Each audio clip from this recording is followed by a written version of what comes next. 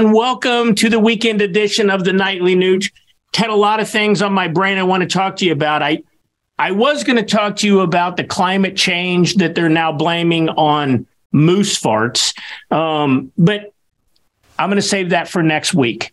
I just spent this week in Washington, D.C., talking to some very courageous senators and House of Representative members, including Tom Tiffany from Wisconsin and Ryan Zinke from Montana, all trying to get wolves delisted in the continental 48. There's already some states where there's a partial delisting, but trying to get it everywhere.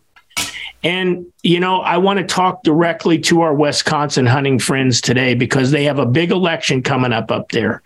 And if we're successful getting wolves delisted in all states, all that means, Ted, is the management of wildlife within the state, as you already know, will be managed by each state. Texas will manage her wildlife. Kansas will manage theirs as their elected politicians see fit. And the same will be true up in Wisconsin. But unfortunately, if the Wisconsin voters, our hunting brothers and sisters, remain apathetic up there, then there's going to be a change in power in their Supreme Court, which is very powerful when it comes to legislation in Wisconsin.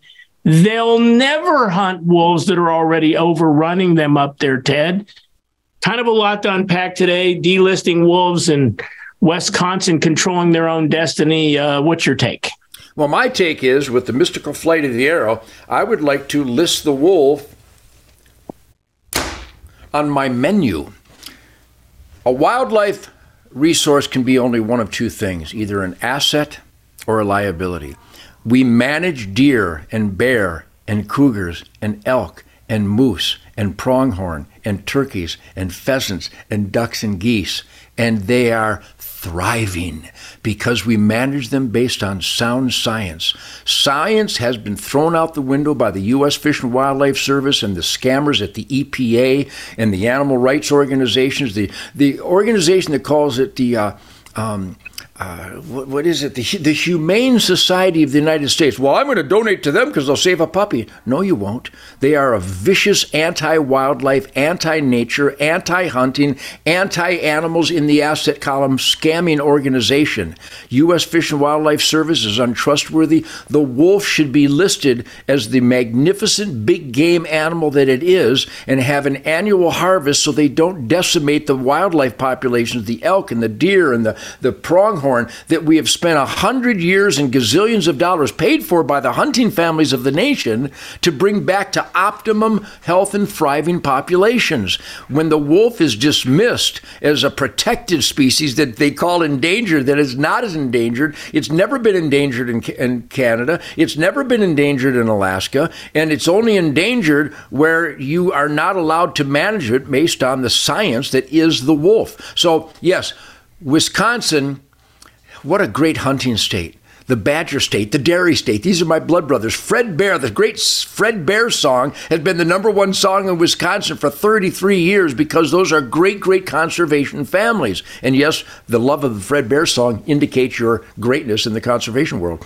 And if you don't vote for a Supreme Court justice in Wisconsin, Dan Kelly will support your hunting rights and put the wolf in the asset column. This Protasewicz, she will keep it in the liability column. And as the wolf populations grow, like they did in the Upper Peninsula of Michigan, they devastate the deer herd. And nobody goes across the straits into the UP anymore because there's no deer to hunt, because the wolves have decimated the herd, because the DNR is listening to anti-hunters instead of the people who pay their salaries. It's so simple, it's stupid. I would like to recommend, since HunterNation.org has been a force to reckon with in Wisconsin, please go to HunterNation.org. Make sure you're registered to vote, and you're voting in a Supreme Court justice in Wisconsin, and you can still register. There's still time, and you can make the difference because this, I think it's Janet Protasewicz, she is viciously against the Second Amendment. She is viciously against private property rights. She is viciously against hunting rights and wildlife management based on sound science,